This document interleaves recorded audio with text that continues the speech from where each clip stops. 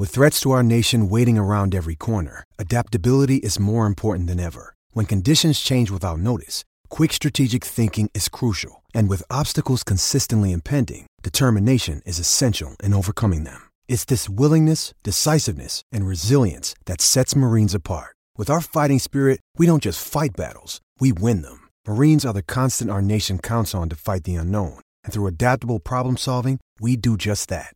Learn more at marines.com. We all take on different roles every day. 1 minute you're a parent, the next a chef, or a driver.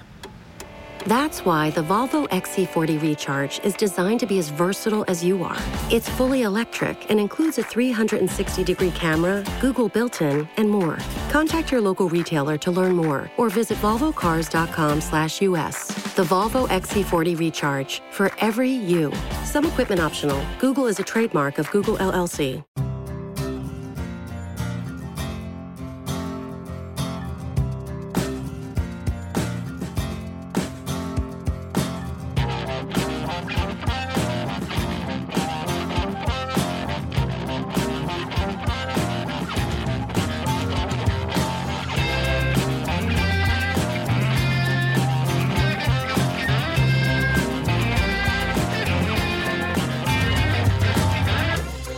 Hello everyone and welcome to the FYP podcast 403.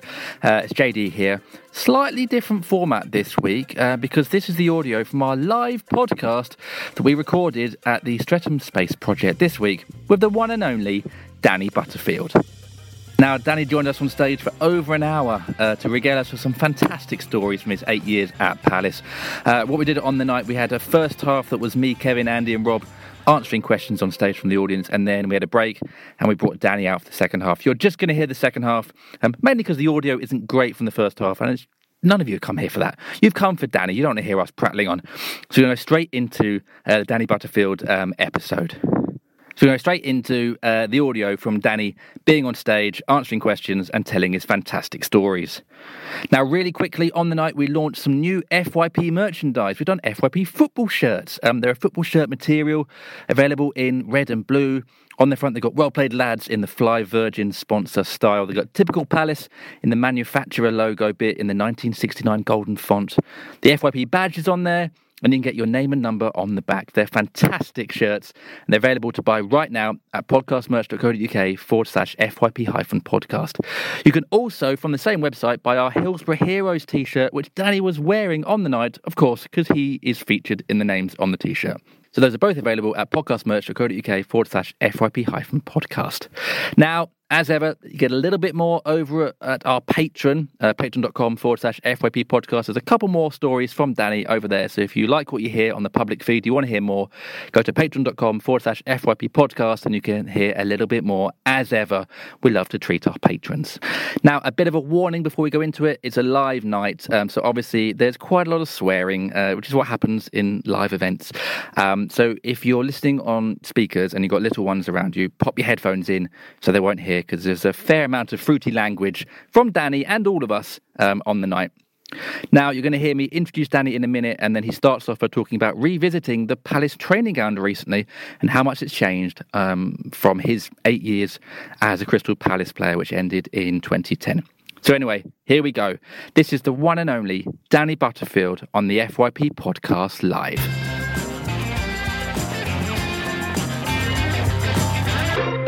Please welcome Danny Butterfield!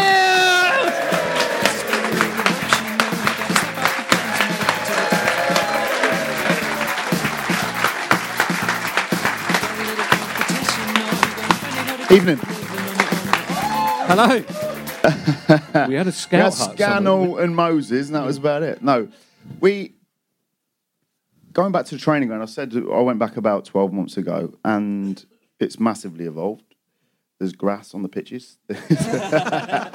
But no, for once, it's great to see Palace actually committing to the football club, committing to the academy, committing to a belief that you're not just going to be a team that tinkers down the bottom of the league and we might get promoted, might get relegated. So I think that's a massive positive. And you said the last time you were at the training ground there was a little old man banging some AstroTurf down for no apparent reason. Yeah, it was just, I don't know, it was a new 3G pitch that was being laid, or it was just a bit of astro at the back of the building just to stop people falling over in the boots. But no, it's definitely evolved, and it is really positive. It's nice to see. Right, are you ready for your quiz? The Danny Butterfield quiz. Am I supposed to know this stuff? I would hope so, to be honest. We do this with all our Palace guests that come on the podcast. So here we go. The first one is, who did you score more goals for? Palace or Saints? No, Palace. He was very confident there, wasn't he? Actually, 10 each. Ooh. Really? I will caveat to saying I got that from your Wikipedia page, so it could well be incorrect. Did you say Saints? Saints, Southampton, yeah. I never scored for them. Well, this is brilliant. Let's rewind that. Yeah, I scored 10. Yeah, 10 goals. Okay, how many goals did you score for Palace? I think it was 14 in all competitions. For fuck's sake. I think it's probably 10 league. JD, have you got the right Danny Butterfield? Give us a minute. Are you thinking Jacob fucking Butterfield? T-shirt? That says John. Oh shit! I've got Clinton Brian. Hill stats. Clinton Hill stats. Sorry. All right, next question. Oh, this one's definitely right. Danny Butterfield, Crystal Palace, 6 goals. Southampton, 0 goals. Well done on knowing your own career, Danny.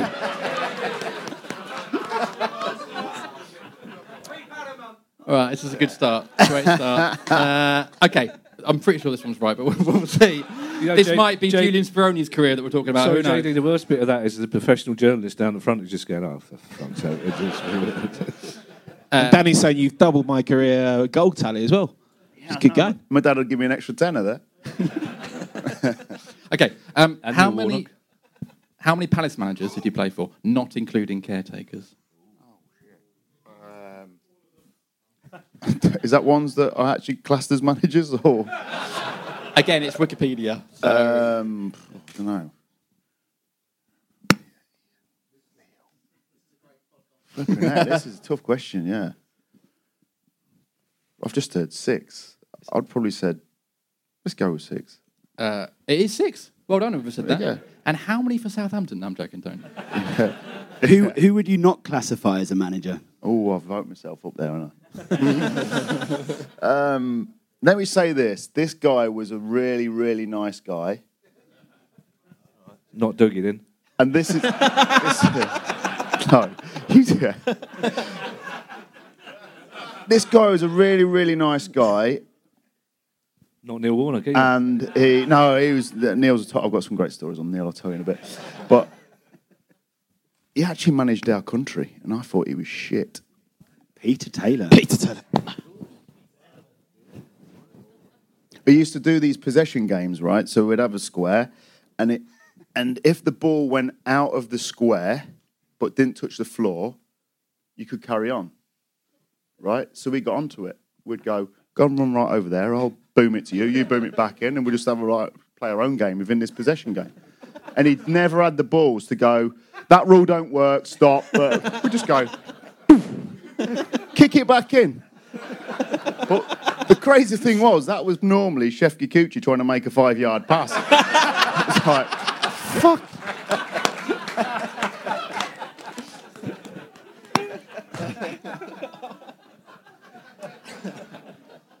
I'm actually slightly worried to go. This one is definitely true, and you should know the answer to this one. Right. Although I do want to hear more about Chef Kikuchi being shit. Yeah. I didn't even know what foot he was. That is God's honest truth. But it was fucking massive, and I didn't tell him. He used to go clean through on goal on his right, and I'd think, go on, fucking hit it, Chefki. And he'd shift it onto his left, and I'd think, you're fucking right-footed. Just hit it. Okay. Chefki don't listen to this, does he? No. Thank fuck for that. I really hope not. No. Else you'll never see me again. Okay. How quick was your hat-trick against Wolves? Fucking rapid, wasn't it? Yeah. Against 6 Wayne minutes Hennessy. 46. I've actually got 6:48, but I'm going to take your word for it. 6:48, yeah. You literally did score it. Oh, this one's got some. This one's got pictures. So I actually sort of ran out of questions here, so I just started googling you. So this one is: which of these hairstyles that you had during that 8 years at Palace is the best? Yeah. Let's have a look. See, we've got. Oh, Danny Butterfield. There we go. Hey. That was when I washed cars. the convict. You've just joined at that point. Yeah, I just signed there. Wow, that's brutal, that, isn't it? You don't look very happy to have signed for Palace. Do you know? It's probably because Trevor's in the background. He's just asked me, "What's your best position again?" So, yeah. I used to go through phases of shaving my head for pre-season, especially if I was, trying to scare the opponents. But that was brutal. You ready for the next one? Not really. It's a lot better, although it couldn't get worse. Stance. Short back and side. Yeah, it's still... Listen, when you own ears like I own, you've got to fucking try all sorts to cover them up. Well, that is actually perfectly brings me on to the next haircut. Exactly right. And that's the only reason for it. Yeah, which is sort of the mod, I guess, isn't it? Yeah. I went through that stage. Yeah, it was... I had a bit of a tough upbringing, really. Oh, yeah, listen. I perhaps missed Instagram in my day because I'd have been on it all the time with the new haircuts and stuff, wouldn't I? But I do have one more haircut, actually. Okay. There was a bit of a mullet at one point. I couldn't find the mullet, but I found this one. Yeah, that was played on TV and I had the mullet. The mullet was a thing that all the players did for a bet or something, wasn't it? Is that right? Sean Derry did it for the playoff final. Yeah. He looked terrible, didn't he? Yeah. This is worse. This is from your Grimsby days. Oh, this is going to be Kurt. Oh, look at that. Yeah. That was an axe wound. You see, straight down the middle of my head. You see that scab on my chin? I tell this story all the time, and this is the banter in our youth team. So when we used to go out on a night out, we never used to do it, but sometimes we used to go on a night out. And the lads used to light cigarettes and just look that way, Jim. And just go. I was really terrified what was going to happen there. On a night out, that is. And what'd you tell the gaffer when you turn up on a Monday morning? Cut myself shaving. As if I've got any whiskers as well. Look. Smart. Baby faces they come. I do have some questions, although I'm sure we'll throw it open to the floor in a minute. The first one is, how did the move to Palace come about?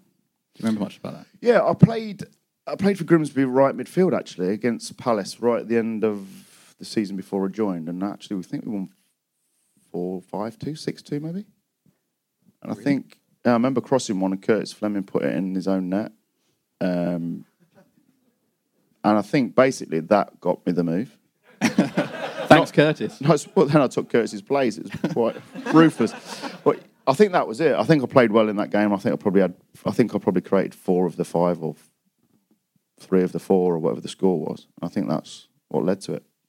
Do you know when you scored that hat-trick? Had you played up front before? Only as a kid. So what was the thinking behind? Well, we'd gone into administration and Victor had just moved.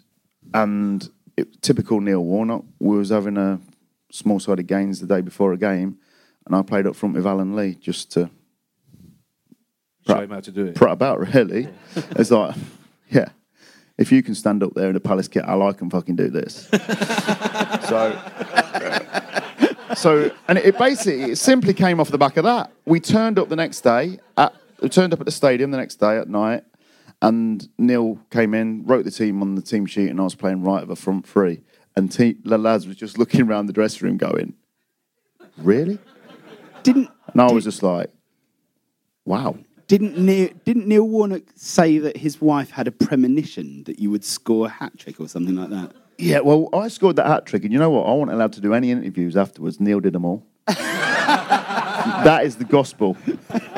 He said, I'll tell you what, I'll let you do Football Focus with Mark Bright. That was about 3 days after all the other interviews had been done. So that was typical Neil. Yeah. But that was the story, wasn't it? Though I think. And he sort of did Dougie get dropped or something? Dougie got dropped again on another one. So Dougie, we did the match prep on a Friday, turn up, and Neil walked into the dressing room and was like, right, lads, there's a change to the team. Dougie, you're not starting. Or Dougie was like, Mr. Palace, and like, no, you don't drop Dougie. That's like, no chance. So, yeah, Doug, you're not playing. And I'll give you the reason there in front of everyone so you don't have to come knocking on my door on Monday. Sharon's had a dream, and she said, She said, Paul Eifel's going to score the winner today, so I've got to start Paul. And that was it. And then Dougie was chuntering away going, I've been fucking dropped. Fucking let him kick the fucking ball. Like, so. And my memory of Paul Eiffel is, I guess he probably didn't score, did he? He actually did. Did he? Yeah, he did. And we did it again away at Watford. He said, lads, keep it tight for an hour. I'm going to bring Ives on for the last half an hour, and he'll score the winner. And it actually happened. Out of those 6 managers, is Warnock the biggest character out of those 6? 100%. 100%. Like, how long we got? The best thing Neil did in pre-season, especially now with sports scientists and everything, he used to say, what I don't get is, if you've got a Rottweiler chasing you down the street, you don't say, hold on there a minute, let me have a stretch and a bit of a warm-up. You fucking run like the clappers. So he used to say to the sports scientists, why do they need all these stupid fucking warm-ups and that? Fucking, if they're going to run, fucking run. That's it. And that was typical Neil. Brilliant. I mean, there is logic to that. It's true, isn't it? Yeah, it's true. I used to actually stand on the start line and think, there's a Rottweiler coming. Because that's the sort of thing you'd probably go, go on, fucking get him, and be like, we've all got to run. It's like Squid Game, but with Neil Warnock. With Neil Warnock's game. Yeah. Was it true though? A lot of ex-players say he would have 5 or 6 favourites in any team, and if you weren't one of them, it was quite hard for you there. Well, we had Darren Ambrose, right. And no word of lie. If it was raining, this is the gospel. It'd go, Darren, come here, sunshine. It'd stand him under his umbrella, and he would watch us training. But Ams was pretty embarrassed by it. It'd be like, shit, what's the lads going to think? And we was all thinking, dickhead. He ain't got the balls to say, no, Neil, I want to train like that. He'd go, yeah. But, yeah. So he's just watching the Rottweiler run about on the training place. Yeah. Darren was on the sledge being pulled by the Rottweilers. I do have a video of the hat trick, obviously. Okay. And I'm sure we'd all love to watch it. Before I do that, I do have another clip, I would say, of your best Palace goal. I think crispest strike, keeper's got absolutely no chance. This is my favourite Danny Butterfield goal. Yeah, here we go. I have to tell my son that this is me.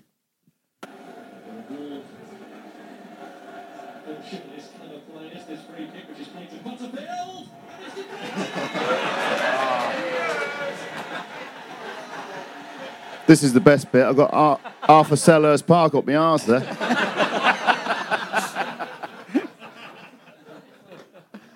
I mean, that night, I think anyone that was there, it was one of the best nights under the lights at Selhurst Park, I think. And you almost sort of knew, because it was back and forth, wasn't it? 3-2 with Sunderland. Yeah. We kept coming back. You almost knew, it was almost written that we were going to go and do it. Yeah, I think the momentum we had going into the playoffs was sort of special. We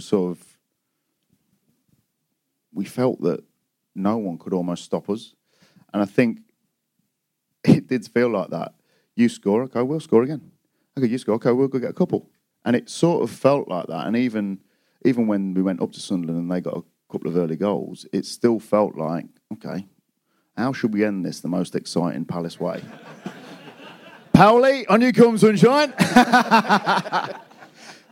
So, no, it was a special night, and there is no better feeling than playing in front of your own fans and having a successful night. That's what you do it for.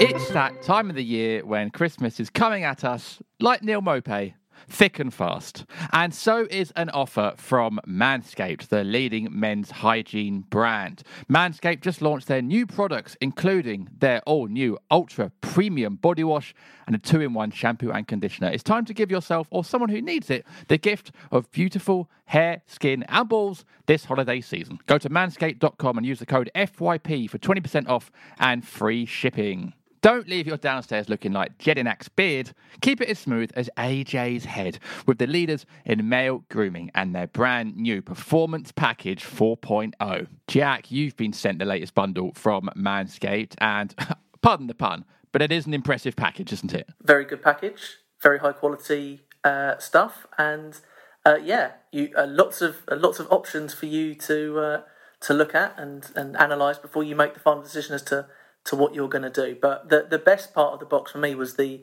nose and ear trimmer, which, having entered my 30s now, I understand I require. So very grateful that was of it. But again, very high quality and being put to use suitably. In the Manscaped Performance Package 4.0, you'll find their Lawnmower 4.0 trimmer, which features a cutting-edge ceramic blade to reduce grooming accidents downstairs, thanks to their advanced skin-safe technology and a 4000K LED spotlight. Plus, it's waterproof, so ideal to use in the shower. The Manscaped Performance Package 4.0 also includes Crop Preserver and Crop Reviver, the anti-chafing ball deodorant, moisturiser and toner, to keep your North Pole feeling and smelling fresh this Christmas time. The bundle also comes with Manscaped anti-chafing boxers, and this package includes their new ultra-premium body wash. It's infused with aloe vera and sea salt to keep your skin feeling nice, clean and moisturised. And they've just launched their new 2.1 shampoo and conditioner, which has key ingredients with benefits that include hydrating, nourishing, conditioning the scalp and strengthening your hair at the same time. So, 'tis the season to load up on Manscaped products. To get yourself, your dad, your brother and friends the best gift of all, the Manscaped Performance Package 4.0 this Christmas. And get 20% off and free shipping with the code FYP at manscaped.com. Every guy out there needs to add Manscaped to their wish list this Christmas.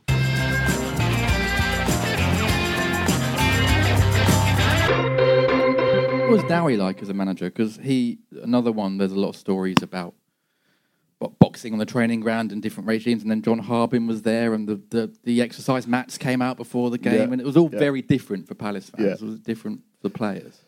Yeah, in fairness to Ian, he took us to a whole new level fitness-wise, and that obviously brought us success. So we bought into it because what we were doing was getting us success on the pitch. So we did have... But he took us to Belfast, and I remember we'd have to be up at like 5 a.m. to go for a swim, and then come back, and then we'd go to the gym at like 7:30 for a boxing, then we'd come back, and then we'd do running, and then we're fucking footballers, Ian. But then we'll play football in the afternoon. But it was relentless, but we got success with it. So you did buy into it, and he got the best out of the group physically. But we also had a lot of talented players and individuals to win games within the group. Sean Derry told us that Ian Dowie was the best dancer we'd ever seen. Is that right? I don't know. Did you never go dancing with him? He's actually pissed me off because I'm his best mate and he's seen me dance a few times. Yeah, well, listen, maybe. Yeah, maybe. I think he actually did. I think he did a bit of dancing. I think he was proper. I don't know whatever it. Maybe not strictly level, but he used to do a little bit with his wife and that. I think, yeah.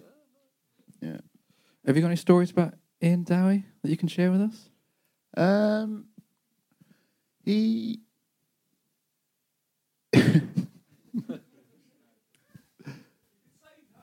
I know. I'm just thinking. It was actually quite funny.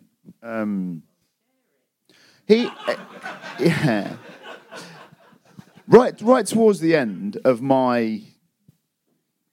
So basically, I got injured in the Premier League season. I got injured. I had a terrible injury at the start and carried on a little bit. And I was really pissed off at not playing or whatever. And I'd go and knock on his door and ask him why I wasn't playing. Boyce was playing. He was doing really well. And I'll go and ask him why I'm not playing, blah, blah. And then one day, there was some sort of incident on the training ground or whatever. And I remember walking out the training ground building to get in the car, and he shouted me, and I heard him, and I thought, fuck off. And he shouted me again, and I ignored him, and he shouted something like, "Oi, when I'm fucking talking to you, just, I'm a dad."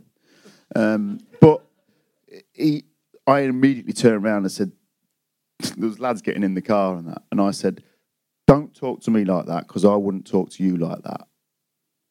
Well, he went redder than red and he started marching towards me. So I'm like running around my car and he's like, it's like yeah, it's like, oh, I can't, my keys won't unlock the car, quick. But that was like one story and all the lads were sort of like getting in their cars and looking over, oh, what's going off here? Look, here he goes.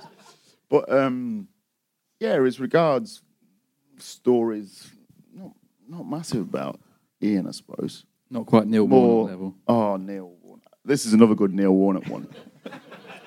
So we would, I'll tell a couple of Neil ones. One of them might have to be edited out.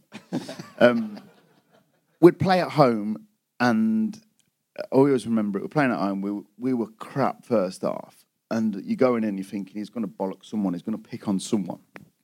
And he said, right, lads, this is how we're going to win the second half. Well, tactically, Neil had nothing. So we're thinking, oh my God, he's going to fucking bring a juggler on or something. So tactically had nothing. So he said, this is what we're going to do. He went, Victor, come here, son. Always remember it. He had a big coat on, Neil did. He dipped his hand in his pocket and he said, this is what we're going to do. Come here. Can you remember the Lucasade Sport little tablet things? Remember him? He's whipped one of them, mate. He went, Victor, fucking get that down, yeah. Right? So Victor's gone. And he's like fucking fizzing away and frothing in his mouth. And he did it, and no word of lie, Victor was very, very good second half. He was actually probably good first half. But for about 3 or 4 games, he would get to half time and he'd go, right, lads, Victor, come here, son. And he'd whip his Lucasade tablet out and go, fucking get that down, yeah. For about 3 games that lasted. So that was another Neil one. Well, I mean, Victor's good enough, actually. Oh, mate, I was like, give us out for that, Vic. I mean, I do have more questions, but I just want to ask you for more Neil Warnock stories. I'll tell you another one. So we went away to QPR and we went through a phase of, I don't know if any of you remember it. You probably, listen, you won't ever remember it, but I remembered it. I used to have to go do man marking jobs. So when he was at Sheffield United, Robert Kozluk used to have to go and mark like Ronaldo, just go and man marking him wherever. Well, Neil then brought that to Palace and it was like, Butters, you're going to do a man marking job today. And I'd be like, oh, for fuck's sake. He'd go, if your man goes for a shit, you wipe his ass. I was like, Gaffer, what do I do if he's taking a corner? He said, fucking stand 5 yards away, and when he starts running, fucking run with him again. I'm like, oh, okay. He said, right, we're going to QPR, Butters, you're going to do a man marking job. And I was like, okay. He said, in the dressing room before the game, he said, right, blow a balloon up. Butters, blow a balloon up. I'm like, what? Go on, blow a fucking balloon up. So I'm awkwardly going. Who brought the balloons? Yeah, who's bringing the balloons in? So I'm like, and he went, blow it up. So I'm like, the lads are looking at me going, you tosser. And I'm like, he goes, right, whatever you do, don't fucking tie a knot in it. I'm like, okay. He went, right, let it go. He said, what happened? It fucking went everywhere, didn't it? He went, that's Scott Sinclair, you're marking him today. And that was our match prep. That was it. You just don't feel like Patrick Vieira is doing those kind of instructions to players at the moment. No. Is it like, these stories are fantastic, but is there actually a bit of an enjoyment for playing for an old school manager? Because you know it's mostly bullshit, but it's entertaining. Yeah. You've triggered another one off now. I love playing for him. A couple of stories. Let me just remember one. Anyway, the day I got sent to Charlton on loan, the day I sent Charlton down, Sorry, Dave. Yeah, sorry, Dave. Neil pulled me and he said, right, but he said, I want you to go on loan. And I'm thinking, oh my God, that's the end of my Palace career. I'm done. He said, I want you to go on loan. He said, no one else wants any of our players. And I'm desperate for a striker, so you've got to go. He said, but you'll come back next season. You'll be my number 1 right back. Don't worry about it. And I was thinking, oh, what a load of bullshit. He don't want me. So I went to Charlton, got them relegated, which was perfect. And then I came back. And literally, Neil grabbed me first day of pre-season. Mark my word, you've been my first choice right back. But when we played Bristol City away in the playoffs, remember that? Yeah. Fucking painful. Before, Neil had another one, or Sharon probably had another one of her dreams. And she thought it was going to go to penalties. So Neil got this guy, this psychologist, came to the hotel beforehand. So he walks into the hotel. He's got a massive sack with him. And we're like, fucking hell, what's going off here? Honestly. So this guy comes in. All the staff leave, and Neil Warnock says to Ben Watson, "Ben, out you come, son. You don't need to be listening to this." And Ben was like, "No, I'm all right. I'll stay in there. I'll stay in there."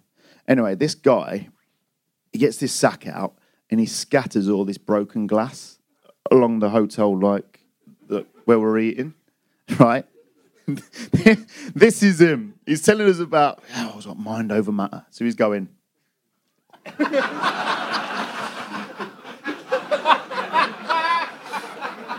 Right, and we're all going, oh my God, that is killing him. He gets to the end, and he's like, oh, fucking hell. He's picking this glass out of his feet, and we're all thinking, what a whopper. And he's just stood there, and he went, I told you, it's mind over matter. You can do it. You just got to focus on what part of the goal you're putting it in, and just shoot hard. And we're thinking, what? Where's he come from? I think no wonder Ben wanted to sit in and watch it. It was like that was entertainment, that was. Also, that's generally how you take a penalty anyway. Yeah. Bizarre. Right, should we open it up to any... Has anybody got a question for Dan? Oh, yeah, sorry. Should we watch a hat-trick? Yeah, I ain't seen it for 20 minutes. It's the 43rd time today I've watched it. Let's go again. You'll enjoy this thing because it's got multiple replays of every goal as well. So here we go.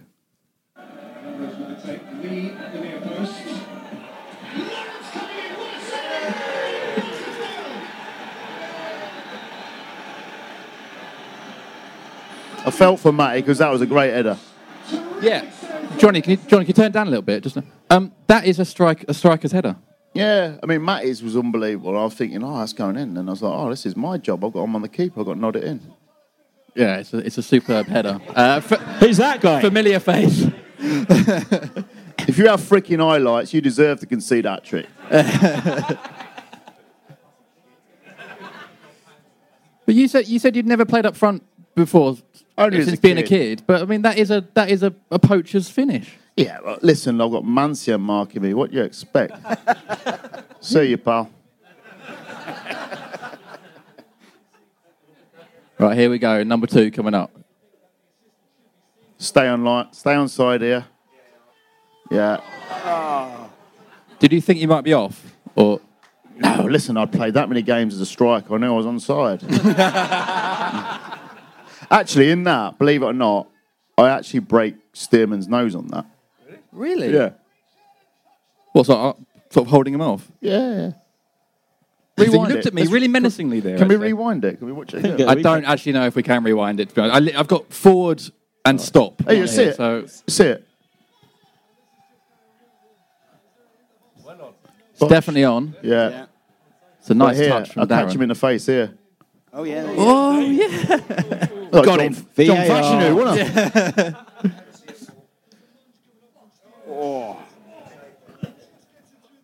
And this is probably a really sort of boring football-y question that I actually hate it. I'm going to ask anyway. What are you thinking at this moment? Like 2 goals in 2 or 3 minutes?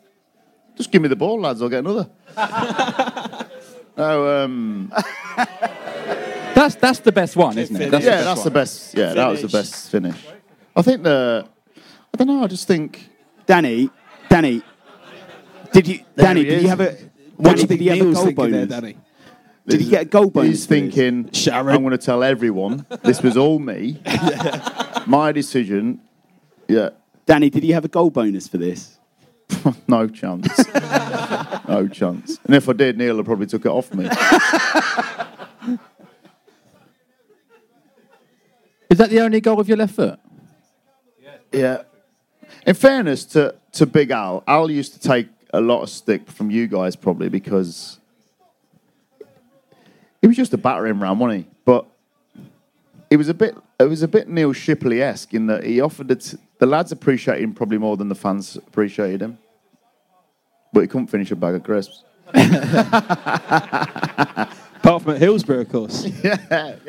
My memory. Header. Apart from that header at Hillsborough, Yeah. I do have a question about Hillsborough later on as well. My memory of that is you then got subbed off 10 or sort of 15 minutes later, and you're just laughing because is that a correct memory? Seriously, people don't believe me when I say this. I was actually embarrassed. Why? That's not what I did. It's like, I was actually embarrassed. Even like when people ask me now, I go, yeah, I did it, yeah. Didn't you start up front the next game as well at Yeah. Scunthorpe? And what were you thinking before that game? Thinking, I've done one of this. Like, I was actually thinking this striker nonsense is a piece of piss, isn't it? I actually played up at Newcastle as well. I missed a sitter from about 6 yards a header. And that was when I thought, yeah, maybe not as good as I thought it was. And then Neil was straight away, get back there, sunshine. Yeah, I think it's typical Neil. It really was. Typical Neil and go up there. Listen, he had no idea I was going to score a goal. In fact, I thought I was close to being subbed before the hat-trick because I was having a shocker. I really was. I was thinking, I'm not doing anything. And then you get the first and Neil probably thinks, yeah, carry on.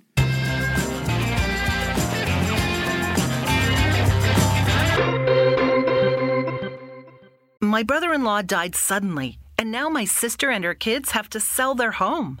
That's why I told my husband we could not put off getting life insurance any longer. An agent offered us a 10-year, $500,000 policy for nearly $50 a month. Then we called SelectQuote. SelectQuote found us identical coverage for only $19 a month, a savings of $369 a year. Whether you need a $500,000 policy or a $5 million policy, SelectQuote could save you more than 50% on term life insurance. For your free quote, go to SelectQuote.com. SelectQuote.com. That's SelectQuote.com. SelectQuote. We shop. You save. Full details on example policies at SelectQuote.com/commercials. My brother-in-law died suddenly, and now my sister and her kids have to sell their home. That's why I told my husband we could not put off getting life insurance any longer. An agent offered us a 10-year, $500,000 policy for nearly $50 a month.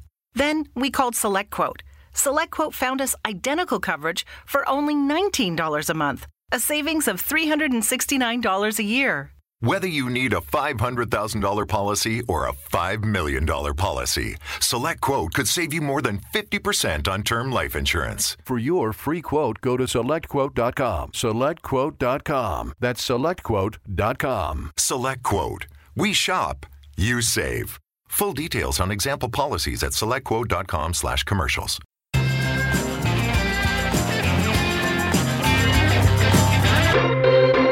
Did you hear afterwards that someone had £100 on you scoring a hat-trick? Not until you told me backstage. Yeah. He went into they had a little betting booth in the players' lounge, and he went in. Apparently, he said that he'd had a dream that you would score a hat-trick. But that's what he said. But he put £100 on it, and the bloke had to phone head office because there was no option for you scoring a hat-trick. Oh, they had first goal scorer, and they had correct score, but they said, there's nothing here for Danny Butterfield scoring a hat-trick. So he phoned head office, and they just went, 1,000 times. So he won a load of money. He won about 15 grand. That was also at a really kind of low point for the club. And it's one of those moments that actually changed the dynamic a little bit with Palace fans, where we thought, because Wolves were a Premier League side, and we ended up beating them, and that kind of, I think we were all kind of worried about the administration and the challenges we were going to face. And then we won that game. And I don't know why, but to me, as a fan, I just thought, we can do this. We can get out of this. And then as that season progressed, it got to the point where we played against Sheffield Wednesday. And you played a big part in that game as well. Do you remember the kind of build-up to that? Yeah, I think because of the position we were in, when we went into administration as regards just outside the playoffs and then dropping straight down to the bottom 4, bottom 3, within the group, we still felt we've got a squad that's good enough to compete at the top of this league. So relegation was never a worry. It probably was for you fans for a period where you think, oh shit, this is getting close now. But it sort of never was. There was a belief that we had a dressing room of men. I'm talking Sean Derry, Clint Hill, Paddy McCarthy, Matty Bastard Lawrence, if you want. Matty Lawrence, myself. As regards, I know this is sort of don't really relate, but if you was in a bar and you got in a bit of bother, you want them boys beside you. If you were in a battle on the football pitch, you want them boys beside you. And then you had the sprinkling of your match winners in your Ambrose and your Neil Dans, who got sent off and put us right in it. But the Sean Scannell's had a little bit of flair, and I think I don't know, you just sort of have a belief that these are the boys you want to go to war with. The fans were right behind us. You could sense that we were right up against it. They shitted at the fan, but the fans seemed to get closer to the group and closer to us as players than ever before. So it was sort of felt inevitable that we weren't going to go down. Oh, I wish I'd been that confident at the time. I was actually shitting it. Yeah. It was horrible that day at Hillsborough. Should have seen the state of my list that fucking year.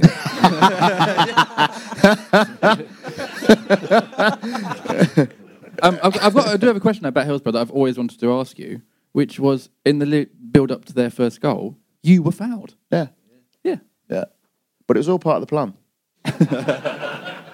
He broke his foot, didn't he? Yeah, he went over there celebrating like a clown and broke his foot. Off you get. Yeah. Of course I did. As I felt the striker coming, I thought, yeah, you're the one who's going to break your foot on the advertising board. Off you pop. Go on. In fairness, I was fuming with Julian because I thought, how's he scored from that angle? I know it was me that gave the ball away, but I looked at him and I thought, Jules, put your fucking arms on. It's a big game, this one. Shall we open it up then? Has anybody got a question? I'm sure loads of hands began. A couple down here at the front. I was focused on the left side before, so I'm just going to go. Yeah, JC, here we go. JC. Thank you. Great to see you here. I guess South London Palace, and Steve Parish came on the scene and created the whole thing of South London Proud and stuff. But that was there before, right? And just a little bit about you playing for Palace and what was it like at the time with the atmosphere with the fans at Palace? I loved playing for Palace. Absolutely loved it. So to get that straight, I absolutely loved it. I left Grimsby to come to Palace, and I'll be honest with you, if someone had asked me at 22, where don't you want to go? I'd have probably said London. Because I'm from a little town where flipping someone pinches a pint of milk off the doorstep, it's the headlines in the paper. So I was a little bit scared of the big London thing. When I signed for Palace, I immediately thought, I can be here for a long time. I just enjoyed the style of football. I like the Palace. Palace always have been a club which is very, very quick on the counter-attack. They have exciting forward players that go and take it to teams. I actually remember ringing my dad after about a month of playing in the first team and saying, Dad, we fucking score goals, by the way. I've been used to Grimsby where I'm thinking, holy shit, how many are we conceding today? So I sort of felt that I could be successful here. And if it weren't for fucking George Burley, I think I'd have probably had a testimonial. So he was another good manager for Palace as well. He lasted 5 minutes. Twat. But he ended my Palace career of a shitty phone call abroad asking if I wanted to stay. And I said, yeah. And he rang me a few days later saying that he was signing David Wright. He was another Palace legend. Can I just say, Danny, bearing grudges isn't the way forward, mate. You told me it is. You and Kevin are going to get him. But that's never haunted me. Listen, I really like George.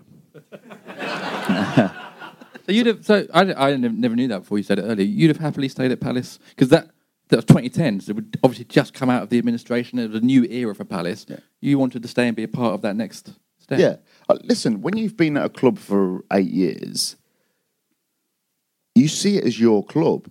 And I was actually offended that someone that had nothing to do with us staying up, someone that had no affiliation to Palace at all, was coming in and ending my Palace career, my club.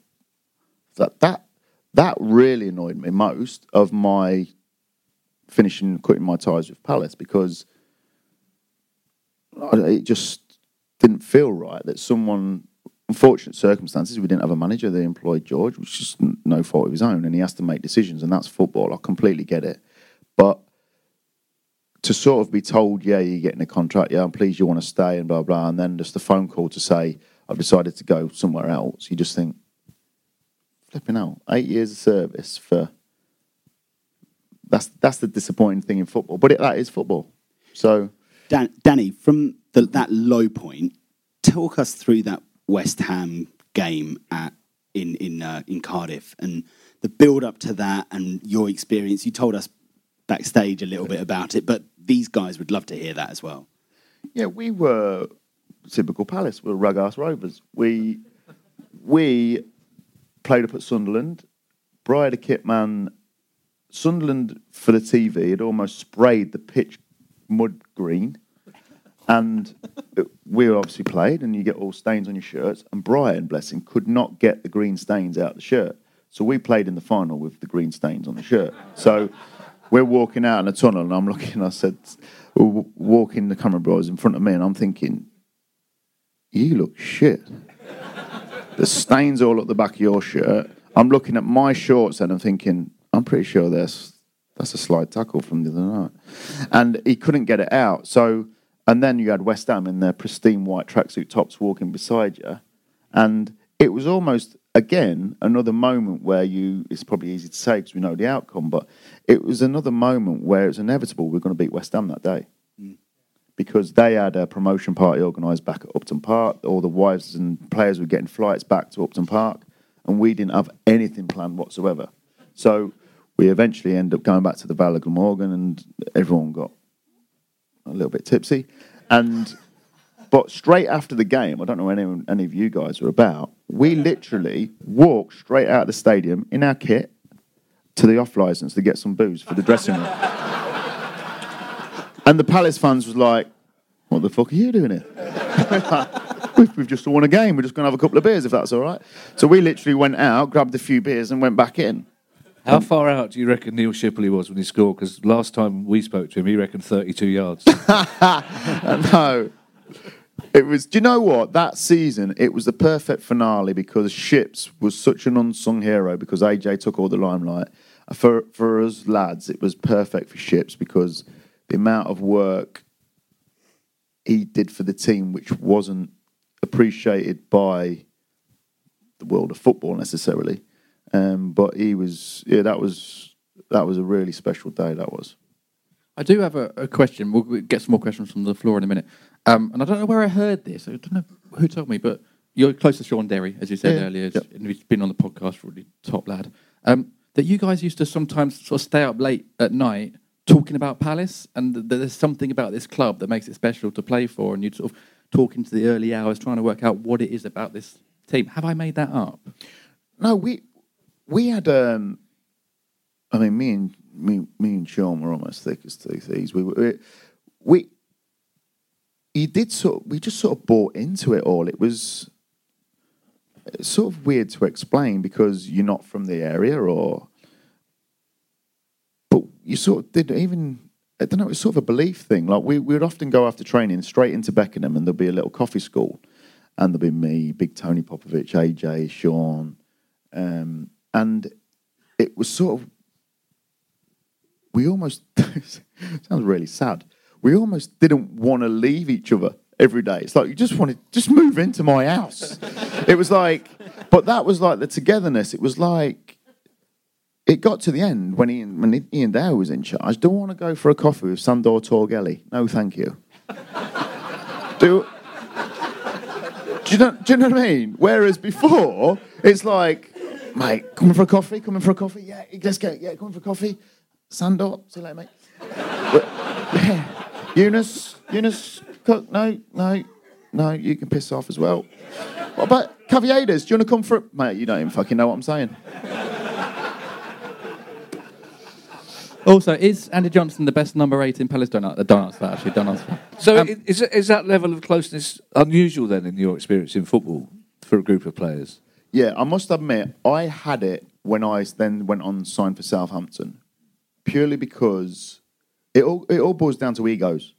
It always boils down to, I signed, it's not about Southampton, but I signed for a team where there was, if you had a night out, there'd be 15 to 20 lads there.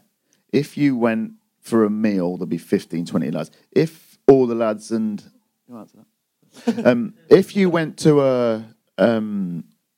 all the wives and girlfriends would get on as well. And it's... The minute we stepped into the Premier League, the dressing room just... It really does, because you get different cultures, you get foreign players that have their little cliques, you have English players that have their little cliques, if you like, and it just almost, it's not as, again, what I said when I eventually left the club, this is my club. And you look at players then that enter the dressing room, you almost know instantly, are you here for this football club? Are you here to fill your pockets with money? And that is the big problem. I mean, it's hard now to replicate, especially at Palace for a London club, is because if you go and sign players that are earning the money they're earning nowadays, and I'm not bitter about that one bit, but I'm going home, see you later. But the thing is, you will now have superstars that live in Mayfair. You'll have people that live in Surrey. You'll have players that go and live... Whereas... When I played for Palace, everyone moved to the area, or as close as you could get, to be part of the club and part of the community and part of... Whereas now, I'm sure they live all over London and they've got a driver that brings them to training and whatever. And it's hard then for a manager and coach to try and galvanise the group. Whereas we did it because we actually enjoyed socialising and being around each other. Yeah, your driver's outside, by the way, so I think... I know, yeah. I know, and I'm married to her. Good little setup. Questions? Right, okay, go on, everyone. Right, okay, hold on. Right. Hold on, I'm going to go with someone that we haven't had before. What's your name? Hi, Danny. Nice to see you. I have a two-parter, so I hope that's all right. Well, you've got the microphone, so... yeah. First of all, what was it like to play under Paul Hart for that little short spell, and your time at Palace under Simon Jordan as the owner? What was that like? I bet that must have been lively. Yeah. Paul Hart, we actually, weirdly enough, we took Paul Hart. Paul Hart didn't take us. To the point where the dressing room was that strong. I always remember his first day. I don't know if Paddy or Sean's ever told this story. His first game he took, so he comes in, tells us the team, blah, blah, told us a little bit of tactics, but you worked on it in the week. And he's just walking down the little corridor bit to go out of the dressing room, and we flicked the music on. Well, we always had, I've got a feeling, and we always had, I Will Walk 500 Miles, played before the game. And everyone, I'm even talking Scannels, and would grab them and stand up, and everyone's jumping in the dressing room. It was like an absolute mosh pit. We're punching the tiles, and well, Paul Hart's walked down, the music's gone on, and you could just hear the studs crashing on the floor, and he's like... And he come walking back in, and he just stood and watched us, and was all just bouncing, and, I will walk 500. And Big Johnny Ertles, like singing like, I will walk 500 miles. And we're like, God, Johnny! And it's like, the staff are bouncing and that. And Paul Hart, he was like, after the game, he won the first game, I think. And after the game, he said, that's what will keep us in the league. That togetherness. So Paul Hart, I really like Paul, and to the point where the last day of the season, he'd had a tough time managerially. I think he'd had a couple of sticky jobs, and this was sort of, I think he'd walked into a group where he was super proud of managing this group as well. And the last day when we stayed up, he sat in the corner of the dressing room and he was crying. 100% he was crying. But he was such a man with so much pride. He literally was there, I was going fucking mental. But he literally grabbed his bag, thanks lads, and walked out. And we didn't see him again. But I'm pretty sure it's because he was crying. And coming back to Simon Jordan, Simon was terrifically generous to the players and their families at Christmas time and things like this. He really was. And I really liked him. I thought I had a reasonable relationship with him because I could sort of, as you can probably tell, I could prat around a little bit and then be serious. And so I had that bit of relationship. If you come in the dressing room, I would like walk past him and go, "What shave you got on? That's crap." Like, I would be quite happy to say that, where other lads were like, "Oh my God, Simon Jordan." So I think, well, it's interesting for you guys, really. Simon obviously took hold of the club when it was in a bit of a pickle and then put us back in a pickle. So, yeah. So but what, from a player's point of view, again, speaking about the club and a bit of a community club and stuff, the big thing for us is Simon was in charge of the club, but he was also a Palace fan. And that, you can't knock that. You can't underestimate someone wanting to do the best for his club with his money, other than wearing fucking shirts with that white collar and white cuff that used to piss me right off. But you can't knock it. You can't knock it. And for him, not that what I'm about to say will ever affect him, but I actually felt sorry for him that he did lose his money trying to do the best thing for Palace.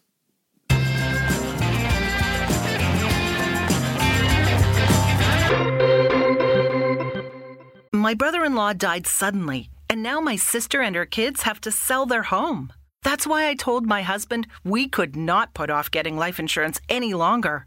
An agent offered us a 10-year, $500,000 policy for nearly $50 a month. Then we called SelectQuote. SelectQuote found us identical coverage for only $19 a month, a savings of $369 a year. Whether you need a $500,000 policy or a $5 million policy, SelectQuote could save you more than 50% on term life insurance. For your free quote, go to SelectQuote.com. SelectQuote.com. That's SelectQuote.com. SelectQuote. We shop, you save. Full details on example policies at SelectQuote.com/commercials. It's time to get your checking account to zero with free checking from PenFed. That's zero ATM fees, zero balance requirements, and zero time spent waiting for your paycheck to direct deposit because you can receive it up to 2 days early. Open your account with just $25 and see how big zero can be. Apply online today at PenFed.org/free checking. Early direct deposit eligibility may vary between pay periods and timing of payers' funding. To receive any advertised product, you must become a member of PenFed, insured by NCUA. PenFed's got great rates for everyone.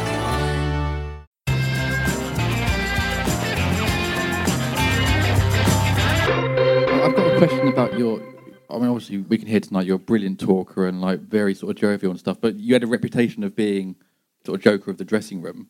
Was that something that after a while becomes sort of conscious and new players come in and you think, I've got to still be the joker and stuff, or is it just something that sort of happened naturally? And have you always been like that at every club? Yeah, I've always been it, and I think it might be. I always sort of ask myself why. Listen, I suppose if you asked my managers and coaches, I knew the line. So when it's serious, I worked hard. I ran my nuts off. I tried to run my nuts off for the team, whether I was ever quick enough or what, I don't know. But so I knew there was a line, and I knew some days in training could be a little bit more jovial, and then you're building up to the game, and I knew where the serious line was. But I think it's probably how I used to deal with nerves is to probably piss about a little bit. And there'd be some people that would put their headphones on and some people that would just sit there almost staring at the walls. Gabor Kiraly would go into the showers and almost knock himself clean out.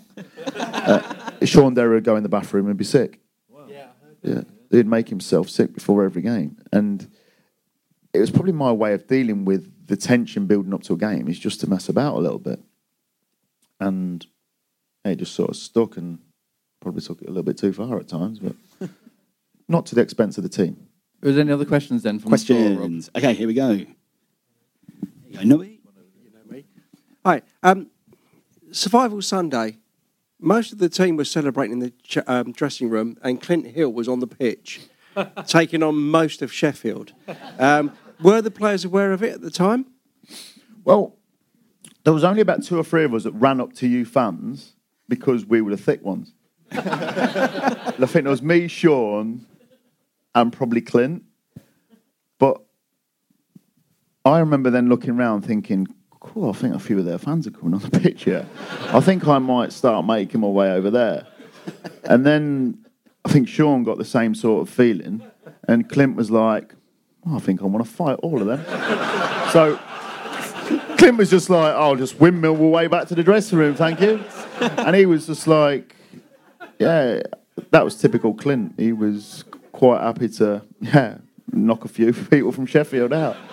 The big thing about that Survival Sunday, and this was coming back to the 2 songs that we used to play before, and I don't know if you've ever heard this story, the whole time we was at the Sheffield Wednesday building up to the game, like hour and a half before kick-off, our dressing room door was open with them 2 songs blaring out. And I think they must have thought, what the fuck's going on here? Like, are they going to have a team talk and get serious and whatever? Which left the dressing room door open, and we was bouncing. And it got to the point, after the game, as we're walking in, that music was straight on again, dressing room door straight open, and away we went. But that was us. It was our togetherness, bonding, connection, whatever you want to call it.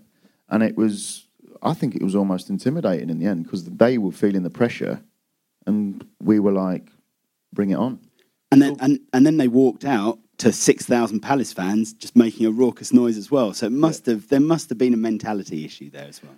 I think it again, I don't know, it's easy to say when you know the outcome, but again, it just felt like our day. It just did. It just felt like, again, walking out and seeing all you guys, and walking out and thinking, we've been through a hell of a lot of shit here. This ain't ending today. We're staying in this league. And it was just sort of that, I don't know, I'm getting goosebumps now thinking about it, look. It does, it just sort of fills you with no chance are we getting relegated. And that's not just a little fickle way of saying, it's no. We genuinely believed it as men, as characters, as fans, as a club, as everything. We're not getting relegated today, no way. Do you ever look at it now? Because Steve Barrett and Steve Parish sometimes say that had it not been for staying up in that day and in that moment, that they might not have bought the club. Do you ever sort of look at it and go, God, like where Palace are now is part of what that team did and the platform and foundation that we gave them on that day? I just think of George Burley, mate.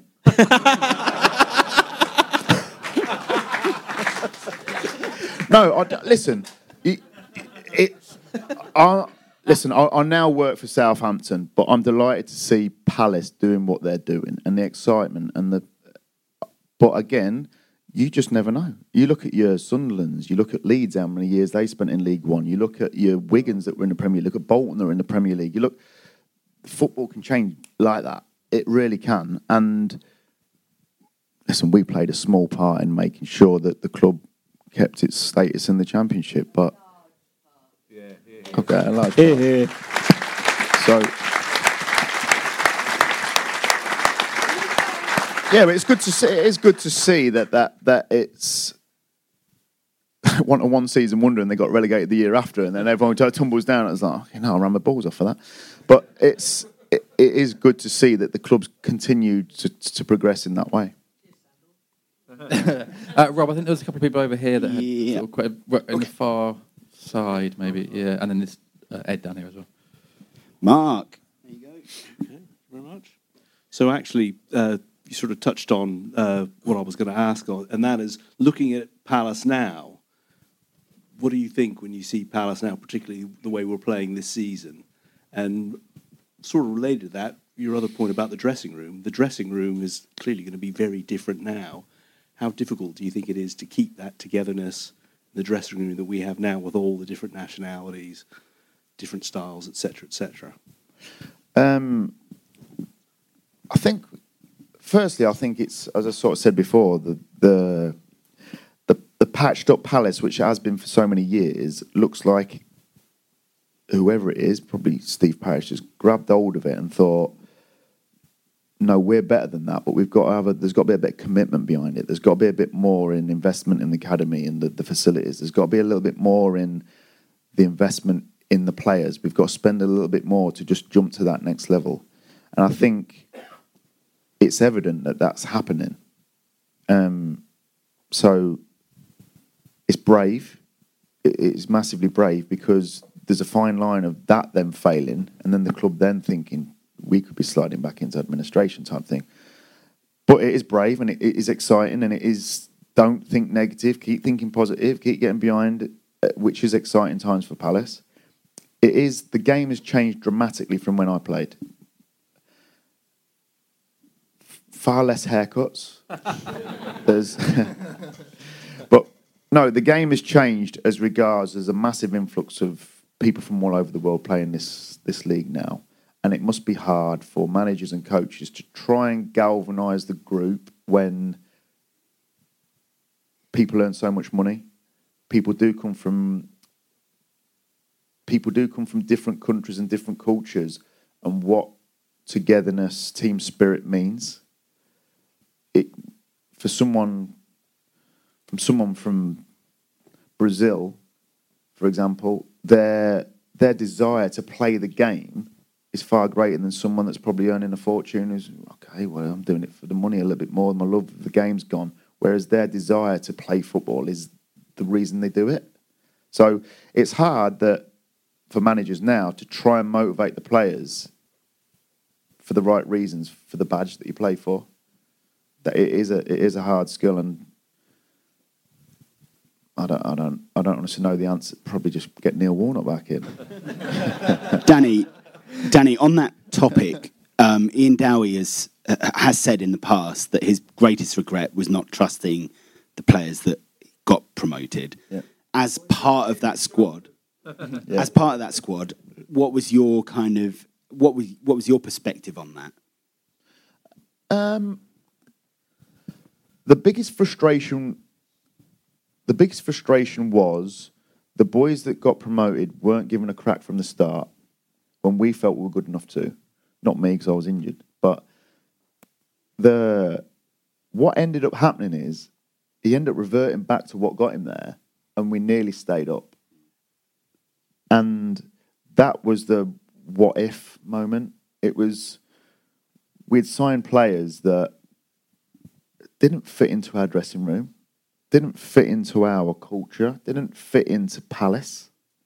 And that is the biggest frustration when you've worked so hard as a group to get there, that people that don't genuinely care as much as you do get an opportunity to step over the line. That was a big frustration. And that is your Ivan Caviedes of, what the fuck was that about? Not sure I ever saw him actually play for Palace. A couple of the signings that year were disappointing for the group. I mean that by yours, but probably were for fans as well, because you know the outcome. Gabor was terrific. Julian ended up being terrific. Sandor Torgelli. I don't know. Caviedes failure. Yunus Kolka. The best thing he did was dive at Anfield. Remember that? Trying to impersonate someone. Boyce ended up being a very good signing for the club. Ventila was quite good. Nicola was good. Gonzalo Sorondo was very good. Fitzall was okay. Who did you mention, sorry? Ventila. Nicola was a really good player, but he was injured. So we didn't get the best of him. Can't think of who else we signed that year. Lakis, yeah, the miss against Arsenal. It just won thingy, hasn't it? It just won the Euros with Greece. Oh yeah, that's right. Yeah. Yeah. And he was buzzing because he had so many freebies off the back of that. Like his mobile phone was free. He got a car that was free. It was like, really? You don't want any of it? Pass it to me. But yeah, and that was the transition. That was the disappointing thing, really. I think there's a myth of, well, it's not a myth because it's true, is you need to be a lot more mobile. But what Ships brought to the team, he galvanised the group. He could have legs round him, but he felt the shape Ships was in probably that it didn't look right. He wanted a more mobile, a team that could run and press from the front a little bit. Ships weren't capable of that. But what he brought to the team was regarding ball retention and being a platform to play off was unbelievable. We are running out of time, actually, so last couple of questions. Yeah. Hi, Danny. Who was the best player you played with, and who was the best player you played against? The other point I'd ask is this, from a personal experience. I was used to take my kids swimming in Beckenham swimming pool. I remember Palace, the team, used to come to swim in the Beckenham swimming pool. Is that correct, or is that just a weird dream? No, we did. It's probably one of Sharon's again. We were all naked, weren't we? Or did we have thongs on? Pile cream. Yeah. And Sharon, I think she was on a lilo floating in the middle of the pool. We did used to use it as a like a warm down recovery session, really. What was the other question? I was thinking of Sharon. Who was the best player you played with, and who was the best player you played against? Well, at Palace.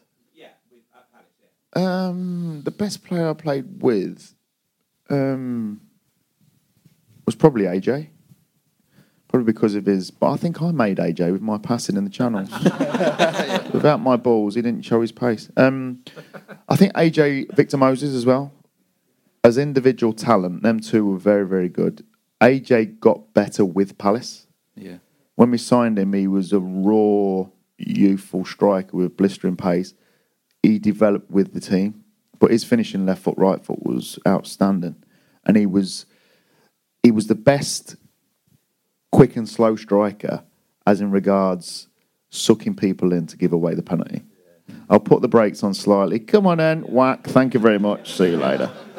And he had it mastered. But and Victor was his balance, being able to go. I remember playing away at West Brom, and they had a right back playing, and they had a right back playing right midfield. And I think in the first half, I think them two changed positions about 7 or 8 times, and they're just trying to stop Victor, and they couldn't. His balance, his strength, he almost covered the ground gliding. And it was no surprise he went on to continue his career he's had, but he's gone on to play for top teams. Players against, I remember as a kid, he's not a glamorous player, but I remember as a kid, Jason Wilcox gave me a really tough time. And he went on to play for England. Just as regards his movement without the ball. But that was sort of me learning my trade as well. Can you remember Paul Simpson, midfield player? I think he megged me about 10 times in one game. That was like humiliating. But then I've been fortunate enough to play against your Steven Gerrard, your Ryan Giggs, your Paul Scholes, your Wayne Rooney's, blah, blah, blah. So when I tell my son that, he goes, what? Well, you're older than them. How's that happen? Yeah. But, so I've been fortunate to play against some top players and with Ricky Lambert, Oxlade-Chamberlain, Luke Shaws when I went to Southampton. So, yep. You sort of alluded to part of it. You say you work for Southampton now, but what I was going to ask is when you stopped being a professional footballer, what did you do straight after that, and then what have you done since leading up to what you're doing now? So when I left Southampton, I moved to play for Exeter, and it was sort of to be a bit of a transition from playing into coaching.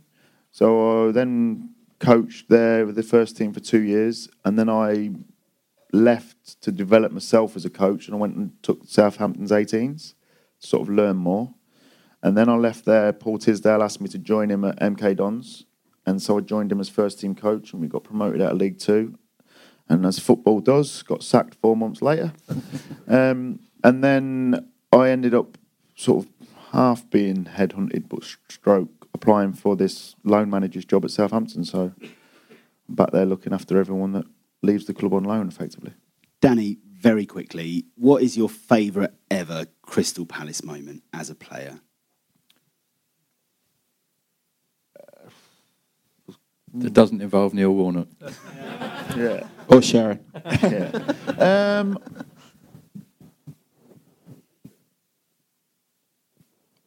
It sort of sums me up, really. I don't like personal. I prefer team. So it's probably it'll either be the promotion to the Premier League at Cardiff, or it'll be the staying up on the last day of the season. Excellent. Well, I think both those moments deserve a round of applause. They're two huge moments in Palace's history.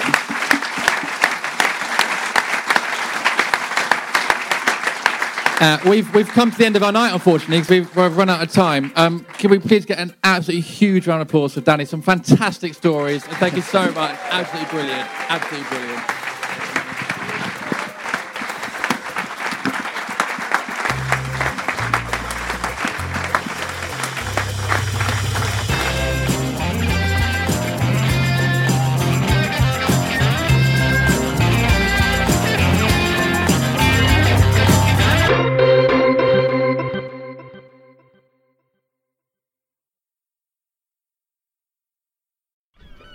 We're recording this Progressive commercial on a real boat to let people know that when you bundle your home, boat, and other vehicles... What was that, Flo? Progressive saves you money, Jamie. Why are we doing this on a boat? We were going for authenticity. We're going to the city? Authenticity. You mean Atlantic City? But we're not in the Atlantic. Are we? Bundle your home and other vehicles with Progressive. Progressive Casualty Insurance Company, affiliates, and other insurers. Discount not available in all states or situations. Sports Social Podcast Network.